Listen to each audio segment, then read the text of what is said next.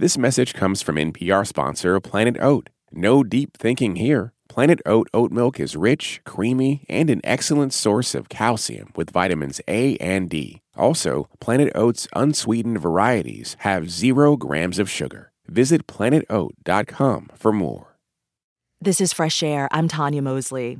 Veterans Day is tomorrow, and today we feature interviews with and about veterans. Elliot Ackerman is a former Marine and intelligence officer who has become a reflective and elegant writer about war and its consequences. He was awarded a Silver Star for leading a platoon in one of the worst battles of the war in Iraq and the Battle of Fallujah during urban house-to-house combat. The citation said his contagious combat leadership and ability to instill this type of dedication is the stuff of legends. In his memoir, Places and Names, he wrote about what was going on in his mind during the battle, when his men took a lot of lives while losing members of their own platoon. In a New York Times review of the memoir, Anne Bernard described it as a classic meditation on war and how it compels and resists our efforts to order it with meaning. Ackerman did 5 tours in Iraq and Afghanistan and was nearly killed at the end of his final tour. Ackerman has also written several novels and has been published in The New Yorker and The Washington Post. He's also a contributing writer for The New York Times and The Atlantic. His most recent article in The Atlantic, titled "A Knife Fight in a Phone Booth," is about urban combat and what Israeli troops are likely to face in Gaza. Terry spoke to Elliot Ackerman in 2021. He told her, as a young man, he was fascinated by the depictions of war he saw in films and TV. Did war feel anything like what you imagined it would feel like? I think the thing that's often not conveyed in film is that when you're in war, you don't really see war. It's more that you hear it. So the sense that you're engaging with most is your sense of hearing. It's very rare to see the person who's shooting at you. You hear the person who's shooting at you. So that might be a very kind of tactical answer to that question. But that was probably one of the things that surprised me the most, was how little you actually see and how everything you experience is often experienced through sound. And the sound is sometimes really loud, like ear-shattering loud.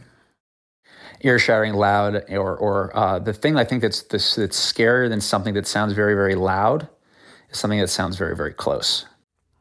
So your hearing became really attuned. Yeah, it becomes very attuned, and your sense of time also warps. And to this day, the most intense engagements that I was involved in, I still have a hard time locating them on a timeline, meaning, this moment took 10 minutes and this moment took 7 minutes. They just sort of blur into this miasma where maybe 3 minutes felt like 2 hours, and then 2 hours felt like 15 minutes. So time does very weird things in combat. In your memoir, Places and Names, you have a section, it's the last chapter of the book, in which you quote from the long citation when you were awarded a Silver Star for bravery. And so you juxtapose excerpts of that citation with what was actually going through your mind at the time of the Battle of Fallujah, which is what earned you the citation. You were leading a platoon in urban combat in the early days of the Iraq War. And there's an excerpt I'd like you to read.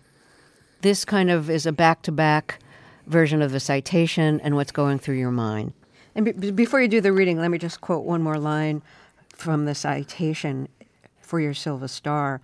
Lieutenant Ackerman's heroic actions during this period, the Battle of Fallujah, reflect a level of bravery, composure under fire, and combat leadership that is beyond expectations. So would you read the excerpt of the citation along with what you were thinking during the battle? Sure. It begins with part of the citation. I think you'll be able to tell the portions where I'm filling in the gaps. During the course of the fighting in Fallujah, his platoon took casualties without the slightest degradation of motivation, professionalism, or effectiveness.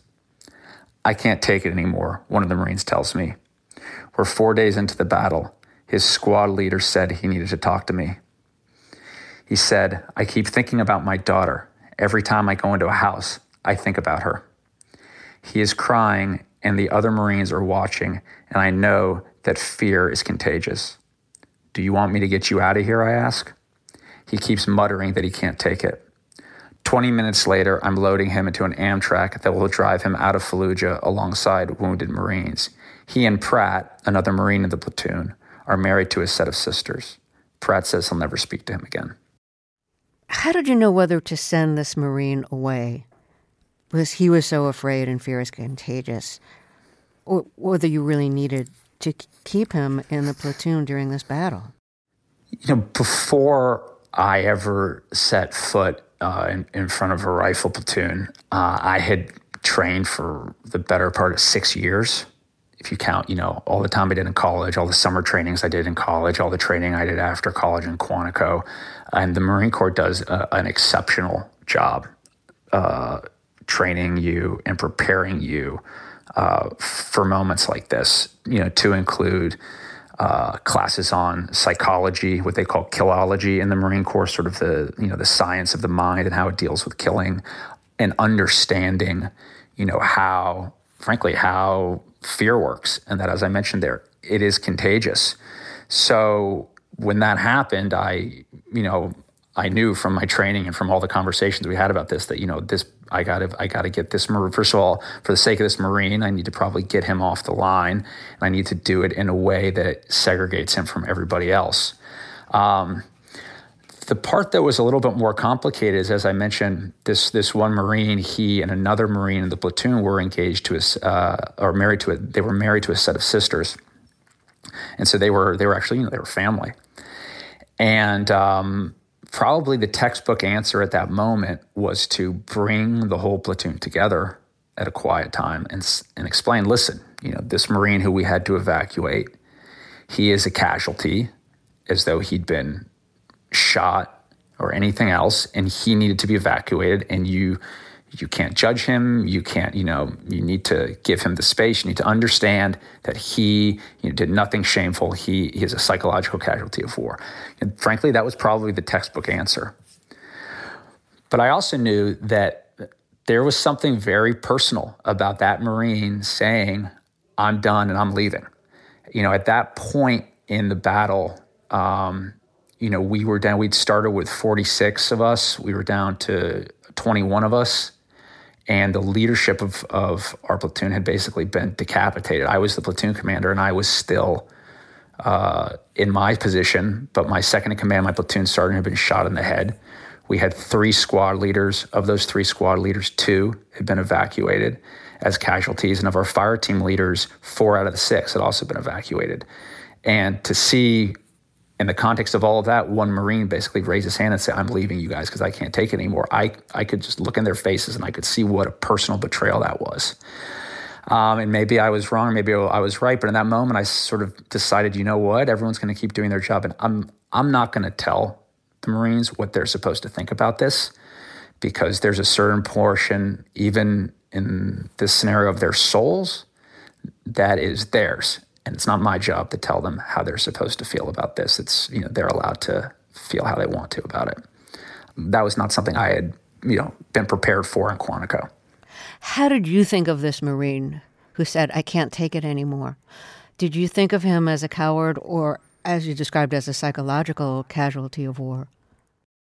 I thought about it, I think, in 2 terms. I could recognize that he was a psychological casualty of war, but I couldn't deny the fact, as a young lieutenant trying to hold a platoon together, he was actually one of the NCOs, non-commissioned officers, so a leader in the platoon, and he was letting me down and saying, I know you need me right now and you need me to lead the younger Marines, but I am not capable of doing that, so I'm walking away. So, there's a duality there. You can feel the betrayal. And it does feel like a betrayal, but you also know the reason for the betrayal. So it's, it's tough. These aren't simple. There's no simple answers to this stuff. One of the things you've written, and I think it was about the Battle of Fallujah, was when you ordered, fire against a group of insurgents, and there was a cloud of smoke, and they were just kind of lying on the ground, like crumpled. That it sometimes felt more like murder. And I'm wondering why you use that word and where the line is for you between, killing in war and murder. It seems like something you've thought about. Sure. Well, I think in that section, it's a part of the book, and it's, it was when we called in, say a fire mission of mortar rounds on a group of troops, and I could see exactly where they were. I knew exactly how to call it in, and when the smoke cleared, they looked like a bunch of wet rags in the street, and it was that probably the premeditation of it is what made it feel more murderous. And that we sat there for a long time, and I knew they couldn't see us, and I knew exactly where they were, and I knew that my job, was to kill them before they killed me. To your question, what is the difference between that and actual murder? I think it's a very straightforward answer. It's the state. War is state-sanctioned murder. So when someone asks you, well, did you kill someone over there? And the people who've asked me that question have often asked me that, frankly, it might sound odd to say, but with good intention, like they're trying to make a connection with me. These are not people trying to offend, they're trying to connect. And the reason I respond is, well, if I did, you paid me to. It's because the state, meaning you are the ones who sent me. That's what makes this different. But when you think about war, contradiction is hardwired into war. Because why do we go to war? We go to war to protect the state, or put another way, to protect our civilization. And really any civilization, one of the bedrock tenets that it's built upon that kind of keeps us from just being savages is the rule in myriad cultures of thou shalt not kill. So the contradiction built into war is that we engage in state-sanctioned killing in order to preserve the state or to preserve our civilization that in many respects is built around respect for core values like thou shalt not kill. And that latent contradiction that exists in war is also one of the variables, I think, that adds to war's latent insanity. War feels a little insane when you're in it. So, you were awarded for bravery. Did bravery have meaning for you? Do you know what I mean? Do you think I'm brave, or do you just do what you need to do? Well, bravery is not an emotion, right? So, I don't know about you, Terry. I've never felt brave. I've never woke up and been I feel really brave today. It's not an emotion. But if you're like me, maybe you've felt fear before. I've certainly felt fear. I know exactly what that feels like. That being said, I've seen people, Marines, civilians, journalists, I've seen them do some really brave things in my life. I've seen Marines, I've seen them running across the road, their buddy gets shot on the road, and the next guy runs off and drags that guy out of the road. So what makes Marine run after his friend? It's not, what's the emotion? It's not bravery. It's something else that you feel in that moment. And if I were to put a word on it, I would say it's love. You love each other. That's why you do these things. But there is sort of a tough irony in war that is not always obvious when you start the journey, which is that you begin with a group of folks as you're preparing to go to war. You train together, you get to know one another, you become each other's very best friends. In the military, we use sort of more clinical terms like unit cohesion or esprit de corps to describe this.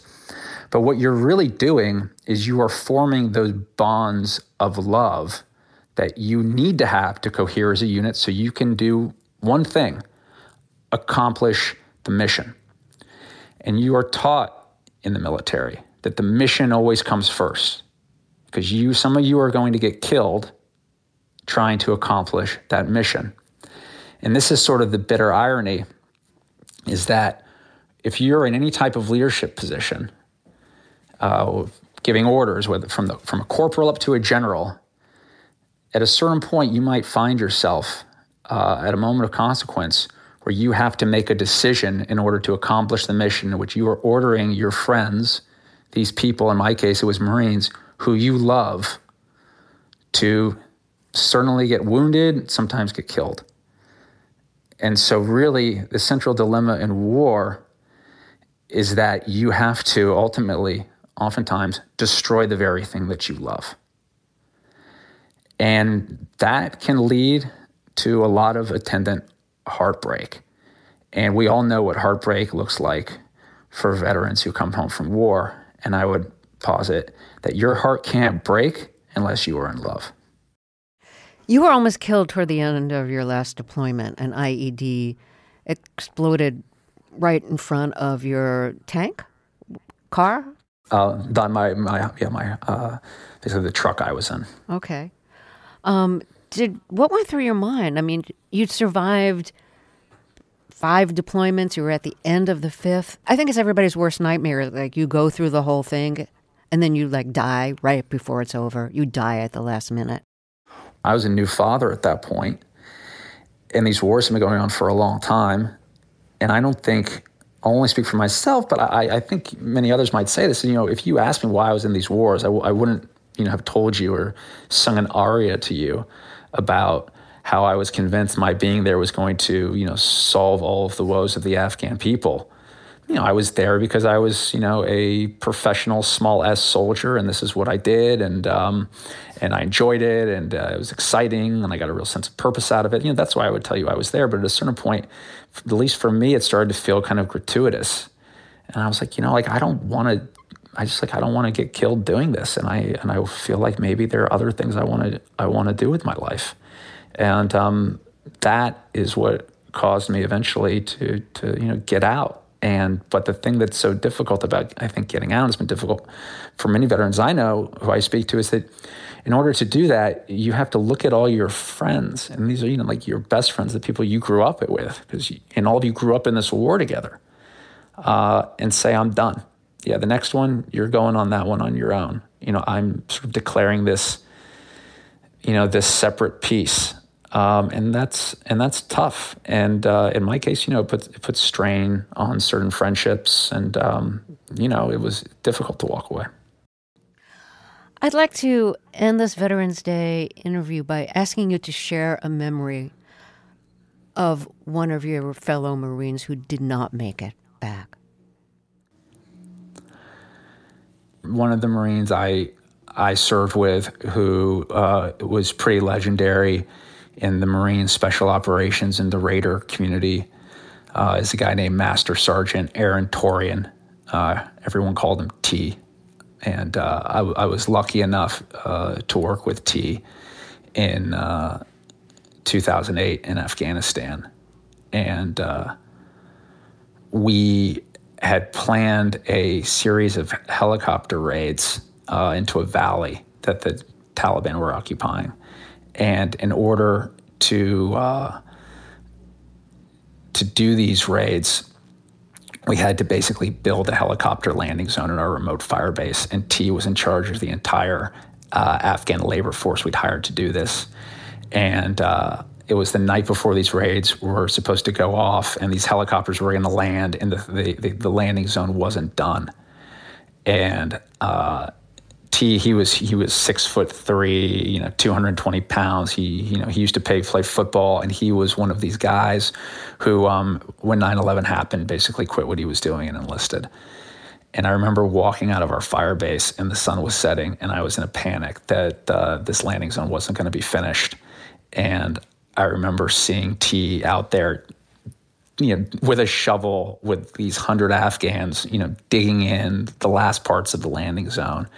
And when I went and checked it out, I could tell by his progress that this thing was actually, he was going to get it done in the nick of time. And I just remember we were in the Hindu Kush, and the sun was setting, and he saw me checking on him, and he had a neckerchief tied over his face. He kind of looked like a cross between, Billy the Kid and Achilles.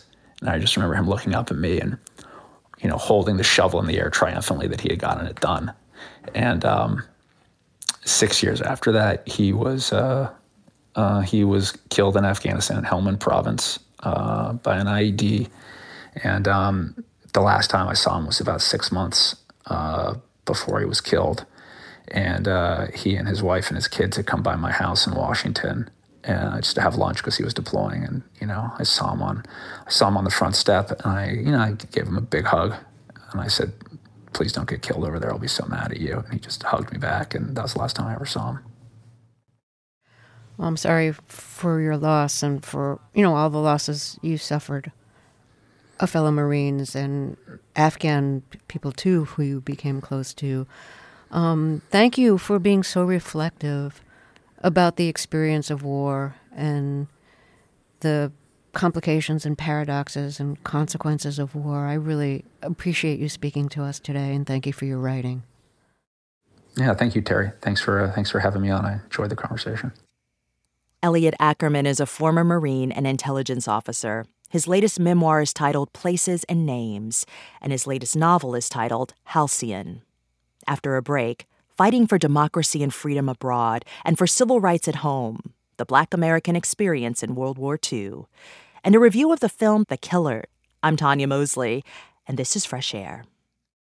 This message comes from NPR sponsor Redfin. Redfin updates their listings every 2 minutes and gives personalized recommendations based on the homes that you like so you can find the home that's just right for you. You can favorite homes, share listings with others, and even schedule tours with a local Redfin agent all in the app. When you're ready to buy, an experienced local Redfin agent can guide you through the whole process, and they know how to help you win the right home at the right price. So download the Redfin app to get started today. This message comes from NPR sponsor Stearns & Foster. To Stearns & Foster, your comfort is their everything. So they've made a mattress that's irresistible inside and out. Every Stearns & Foster mattress is handcrafted. Every stitch, every layer uses the finest materials, like indulgent memory foam and ultra-conforming IntelliCoils for the coziness you want with the support you need. Timeless quality for your most comfortable sleep. Stearns & Foster, what comfort should be. More at stearnsandfoster.com. This message comes from NPR sponsor BritBox, helping people discover a world of British TV, including new original drama Time, starring Jodie Whittaker, Tamara Lawrence, and Bella Ramsey. Streaming at BritBox.com/NPR. Hey, this is Seth Kelly, producer at Fresh Air. And this is Molly C.V.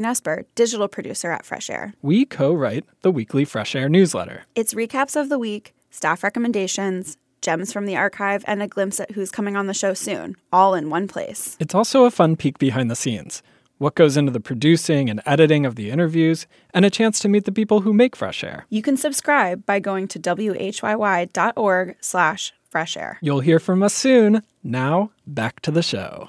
When you see movies about World War II and photos of the Allied campaigns against the Axis powers, the military depictions are almost always white.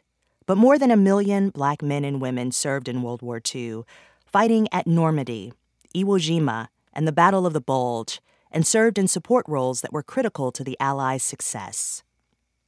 Historian Matthew F. Delmont is the author of a book about the Black American experience in World War II, which isn't limited to their contributions to the war effort.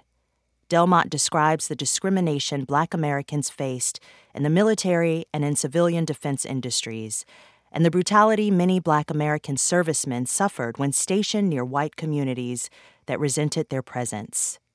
But Delmont writes that many Black Americans were energized and enlightened by their experiences in the war, and later became active in the civil rights movement.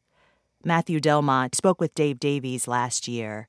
His book is titled Half American, the epic story of African Americans fighting World War II at home and abroad. It comes out in paperback in January. Matthew Delmont, welcome to Fresh Air. Thanks for having me. So if we go to 1940, I mean, the United States is not in the war yet, but France, Germany are engaged in the conflict after the Germans invaded Poland. And Roosevelt really wants to get the United States to support the European allies here. And Congress organized the Selective Service System, a draft. And it's interesting that it included anti-discrimination provisions, but they didn't exactly work. I mean, what was the status of Black Americans who wanted to serve in the military in practice? How did it work out? In practice, the Selective Service draft didn't work to the benefit of Black Americans because the military didn't have enough units in which to place Black draftees or Black volunteers. And so it was important to understand in the lead up to the U.S. entering World War II, Black newspaper editors, civil rights activists have to actively fight just to make sure Black Americans have a chance to serve their country. seems almost crazy to imagine that as America's preparing to join the Allies and fighting this massive global war, that Black Americans actually had to push their way into military service. The entire military is segregated at this point. At the start of the war, the Marine Corps doesn't allow any Black Americans to serve, and both the Army and Navy are segregated.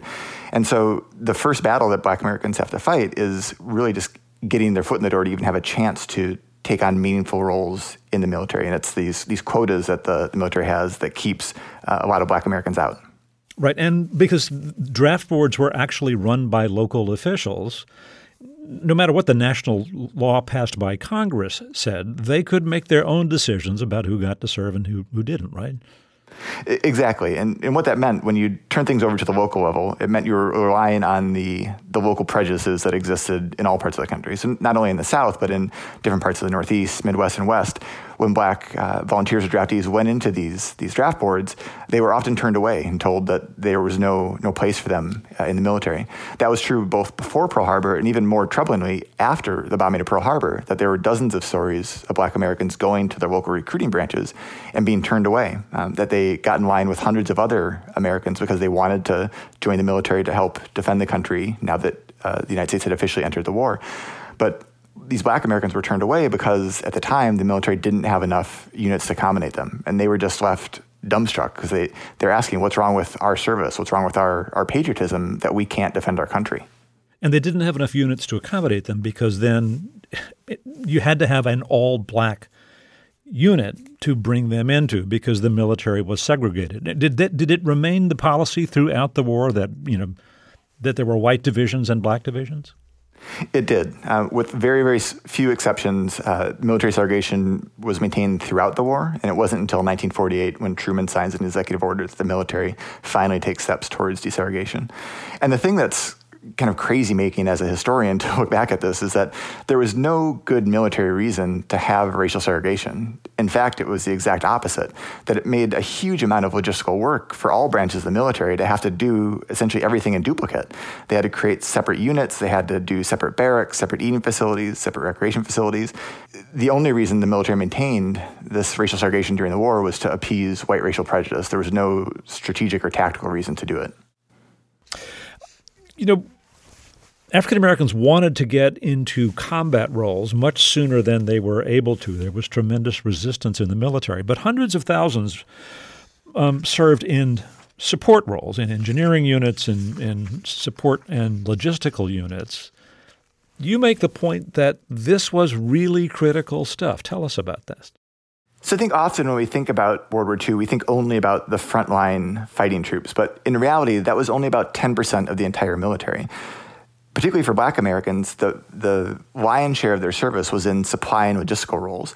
And it actually turns out that's really important to trying to fight and win a global war. And so one of the arguments I try to make in the book was that World War II wasn't just a battle of strategy and will. It was a battle of supply. And I think the best way to understand that is thinking about something like D-Day. D-Day just stood for Day of the Invasion.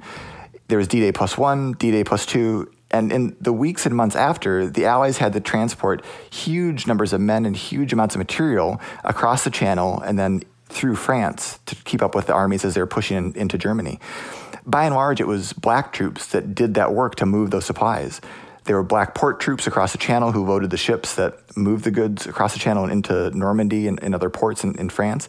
And then it was Black units like the one Medgar Evers was in that unloaded those ships and then loaded them onto trucks.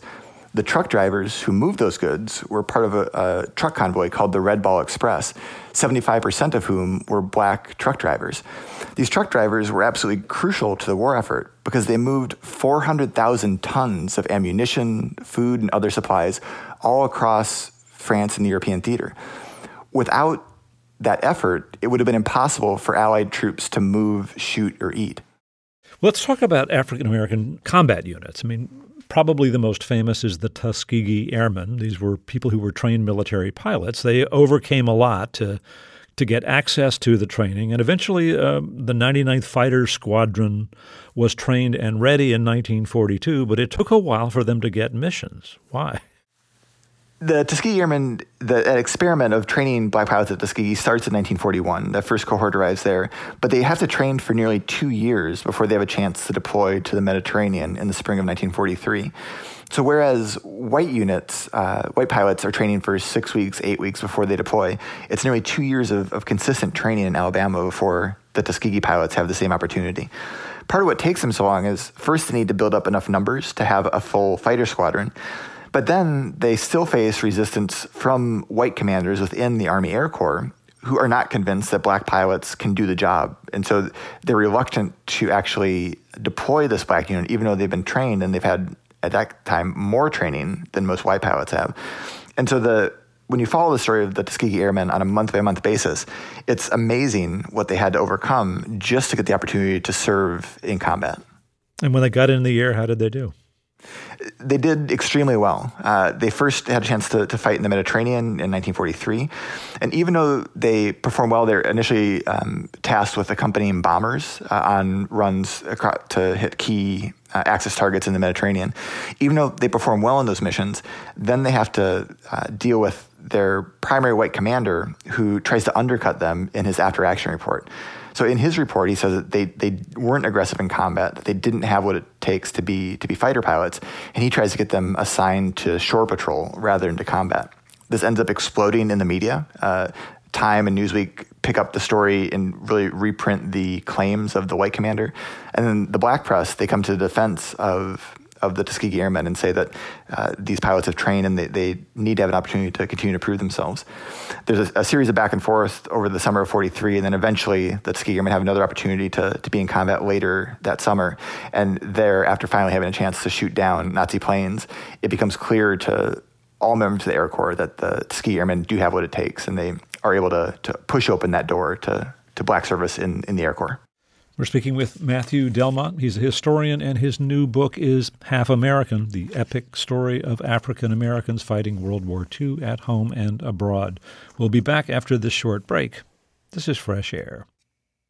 This message comes from NPR sponsor ServiceNow, the AI platform for business transformation. AI is only as powerful as the platform it's built into. Enter ServiceNow. It puts AI to work for people across your business, providing intelligent tools to help remove frustration and supercharge productivity. And all of that is built into a single platform you can use right now. That's why the world works with ServiceNow. Learn more at servicenow.com/AI for people. On the TED Radio Hour, researcher Sasha Lucioni says AI can help us find climate solutions.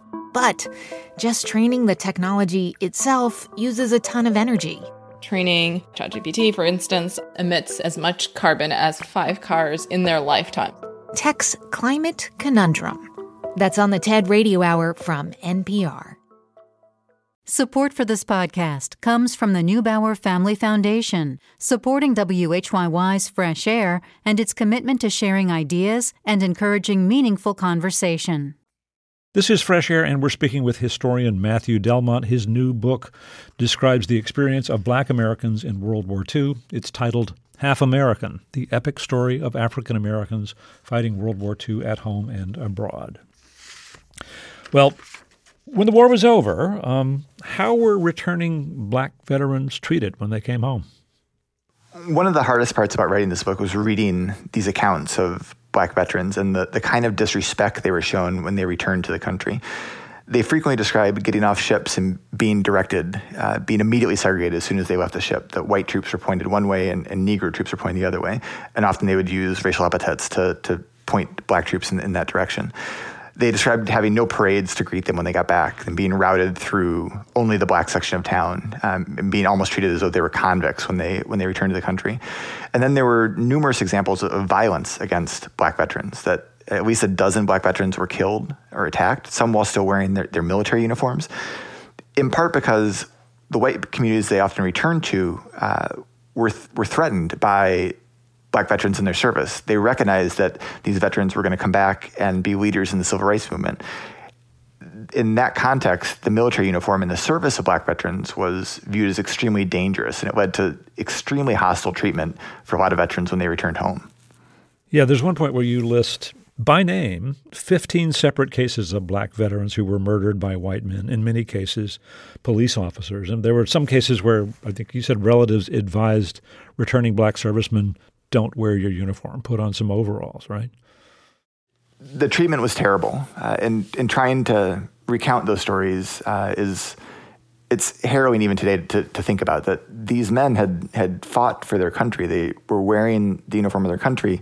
They came home, and in this, what you just described, they had to change out of that uniform into work clothes, into overalls, so that white townspeople wouldn't attack them while they were wearing their uniform.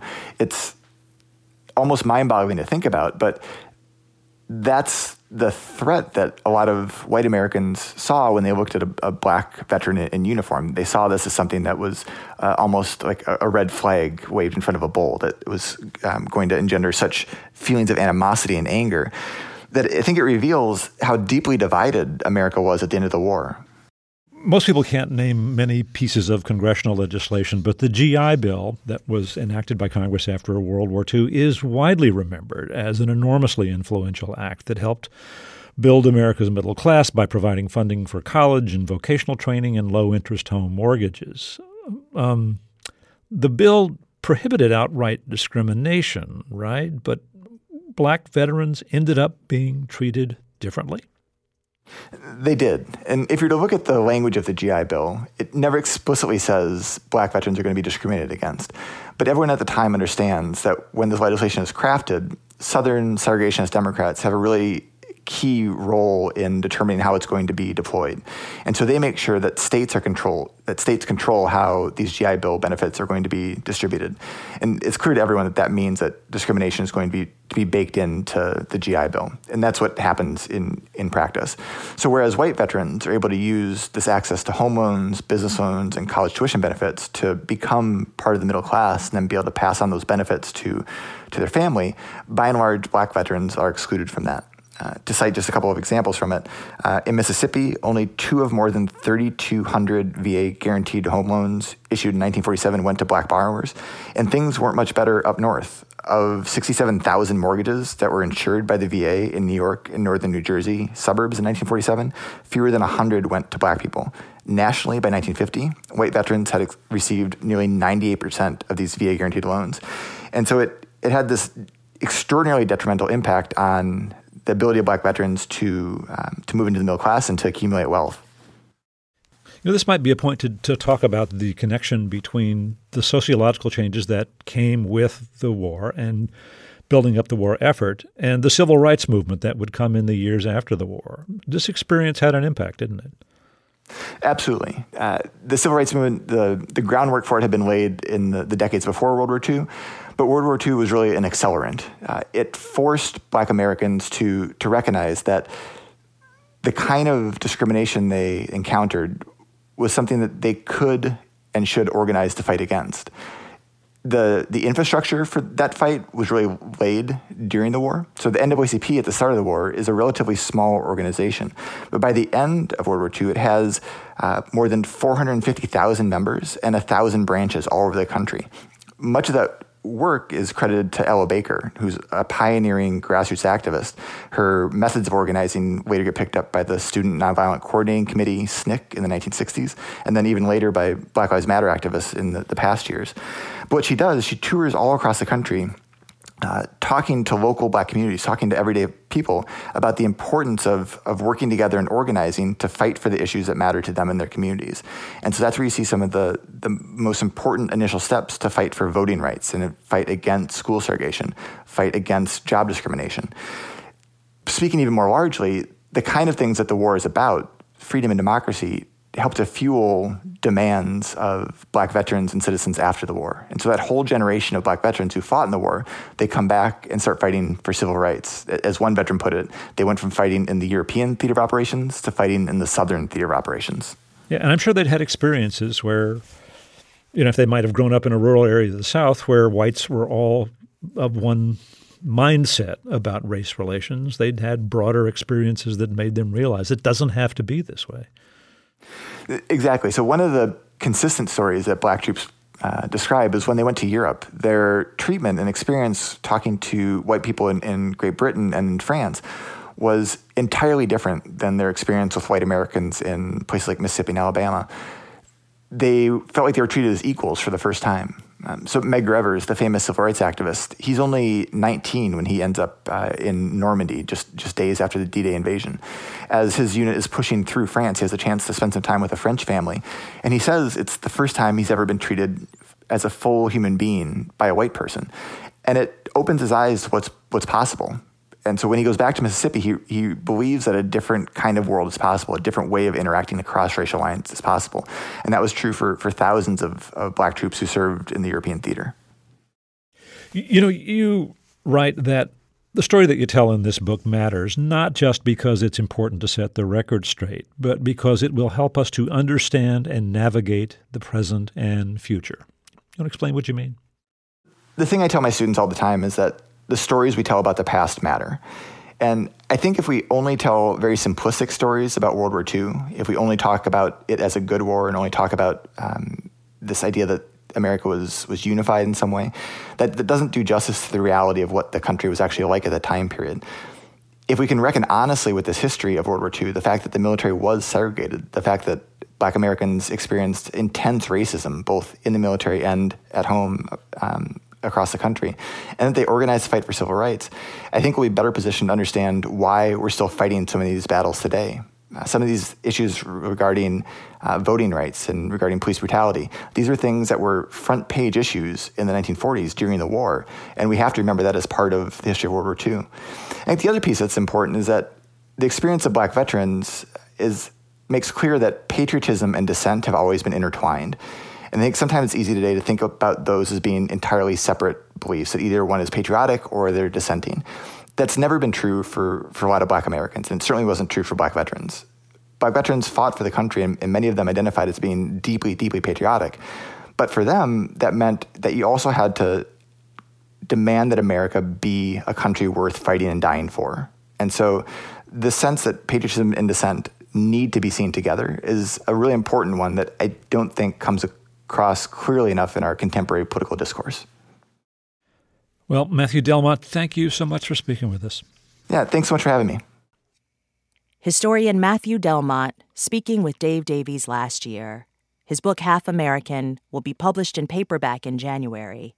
Coming up, a review of the film The Killer. This is Fresh Air. I'm Rachel Martin. You probably know how interview podcasts with famous people usually go. There's a host, a guest, and a light Q&A. But on Wildcard, we have ripped up the typical script. It's a new podcast from NPR where I invite actors, artists, and comedians to play a game using a special deck of cards to talk about some of life's biggest questions. Listen to Wildcard wherever you get your podcasts, only from NPR. This message comes from NPR sponsor Grammarly. Today, people are working to innovate and do more in their workdays, but coming up with fresh ideas and quick responses can be tough. Introducing Grammarly Go, a product offering personalized generative AI communication assistants that will change the way you write. With just a few clicks, Grammarly Go can ideate, compose, and rewrite thoughtfully, accelerating your productivity and unlocking your creativity. Go to Grammarly.com/go. On NPR's Throughline, we cannot function for 24 hours without cobalt because it's in our smartphone, our tablet, our laptop. And as a consequence, the lives of the people living in that part of the Congo descended into just a catastrophe. Find NPR's Throughline wherever you get your podcasts. In The Killer, Michael Fassbender stars as a globe-trotting hitman who's forced to go on the run after botching his latest job. It's the newest thriller from David Fincher, director of movies like Fight Club and Gone Girl. The Killer begins streaming on Netflix today. Here's Justin's review. David Fincher has had murder on his mind for so long, in thrillers like Seven, Zodiac, and The Girl with the Dragon Tattoo, that you almost have to laugh at his new movie's no-nonsense title, The Killer. It's adapted from a French graphic novel series by Alexis Matz-Nolan and Luc Jacquemont, about a hitman played here with cool precision by Michael Fassbender. We never learn the killer's name. He has countless aliases and fake passports, which he uses to travel the globe, killing rich, powerful people at the behest of other rich, powerful people. He isn't troubled by questions of motive, let alone morality. For him, killing is just a job, one that demands the utmost commitment, patience, and discipline, as he tells us in the acidly funny voiceover narration that runs through the movie. Skepticism is often mistaken for cynicism. Most people refuse to believe that the great beyond is no more than a cold, infinite void. But I accept it, along with the freedom that comes from acknowledging that truth. I've come to realize that the moment when it's time to act is not when risk is greatest. The real problems arise in the days, hours, and minutes leading up to the task, and the minutes, hours, and days after. It all comes down to preparation, attention to detail, redundancies, and redundancies. The movie begins in Paris, where the killer has been hiding out for days in an empty WeWork space, waiting for his target, who lives in a swanky apartment across the street. We follow every detail of the killer's routine, the carefully scheduled naps, the fast food runs, the yoga stretches he does to stay limber. He listens to the Smiths, his favorite band, and he uses a watch to monitor his pulse. His heart rate needs to be below 60 beats per minute when the time finally comes to pull the trigger. But in a rare moment of bad luck for him, this particular job goes horribly awry, and he misses his mark. Amid the bloody fallout, he somehow manages a clean getaway. There's a beautifully edited sequence of Fassbender speeding through Paris at night on his motorcycle, discarding pieces of his rifle in different trash bins, while Trent Reznor and Atticus Ross's haunting electronic score surges in the background. But the consequences of his mistake are immediate and devastating. Arriving back at his hideaway in the Dominican Republic, he finds that assailants have broken in and attacked his girlfriend, who barely managed to survive and is now hospitalized. The killer's employers, trying to mollify their disgruntled client, have clearly turned the tables on him, and he decides to repay them in kind. Killing, something that's so impersonal for him, has suddenly become deeply personal.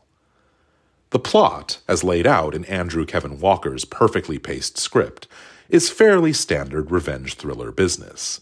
The killer's mission takes him to cities including New Orleans, New York, and Chicago, where he breaks into his employer's office, gathers information, and leaves a trail of bodies in his wake.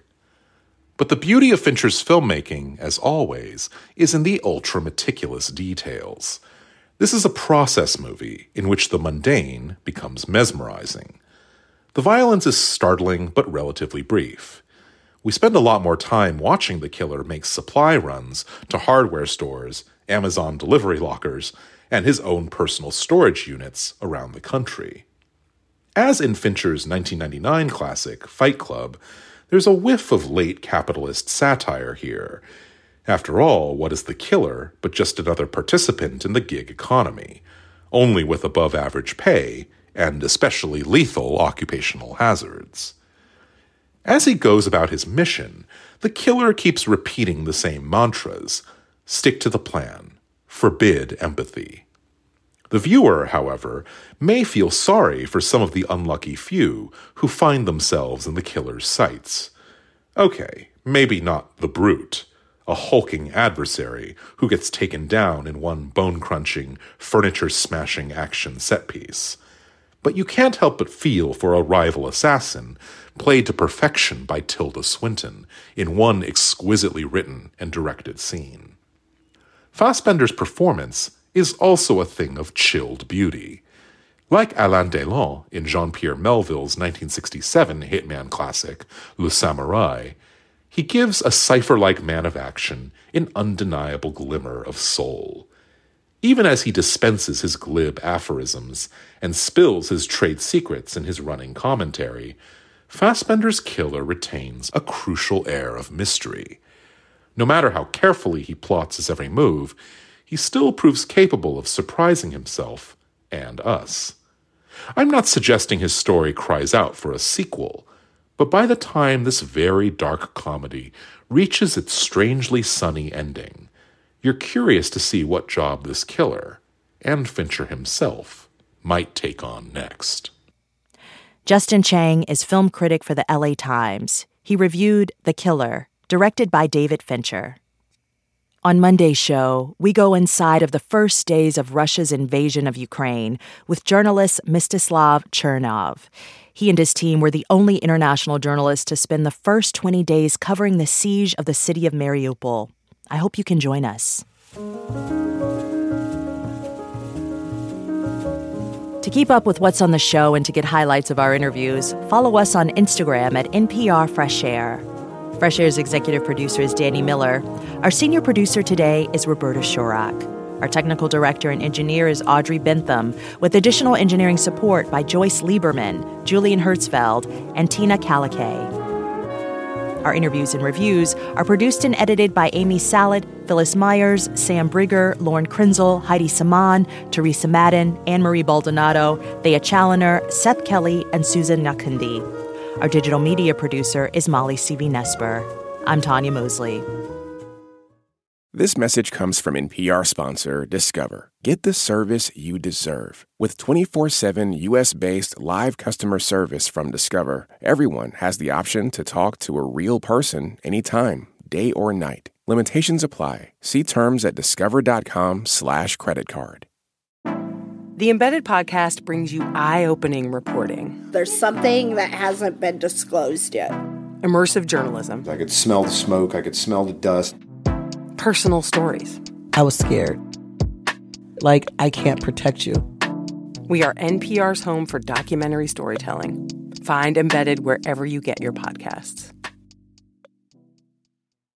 I'm Jesse Thorne. Why did Cole Escola write a bonkers, extremely fictionalized play about Mary Todd Lincoln? Well, you know, it was 2020 and we were all so isolated. I just started doing research, but the truth is, no, I just thought of it. We'll talk about that and more on Bullseye from MaximumFun.org and NPR.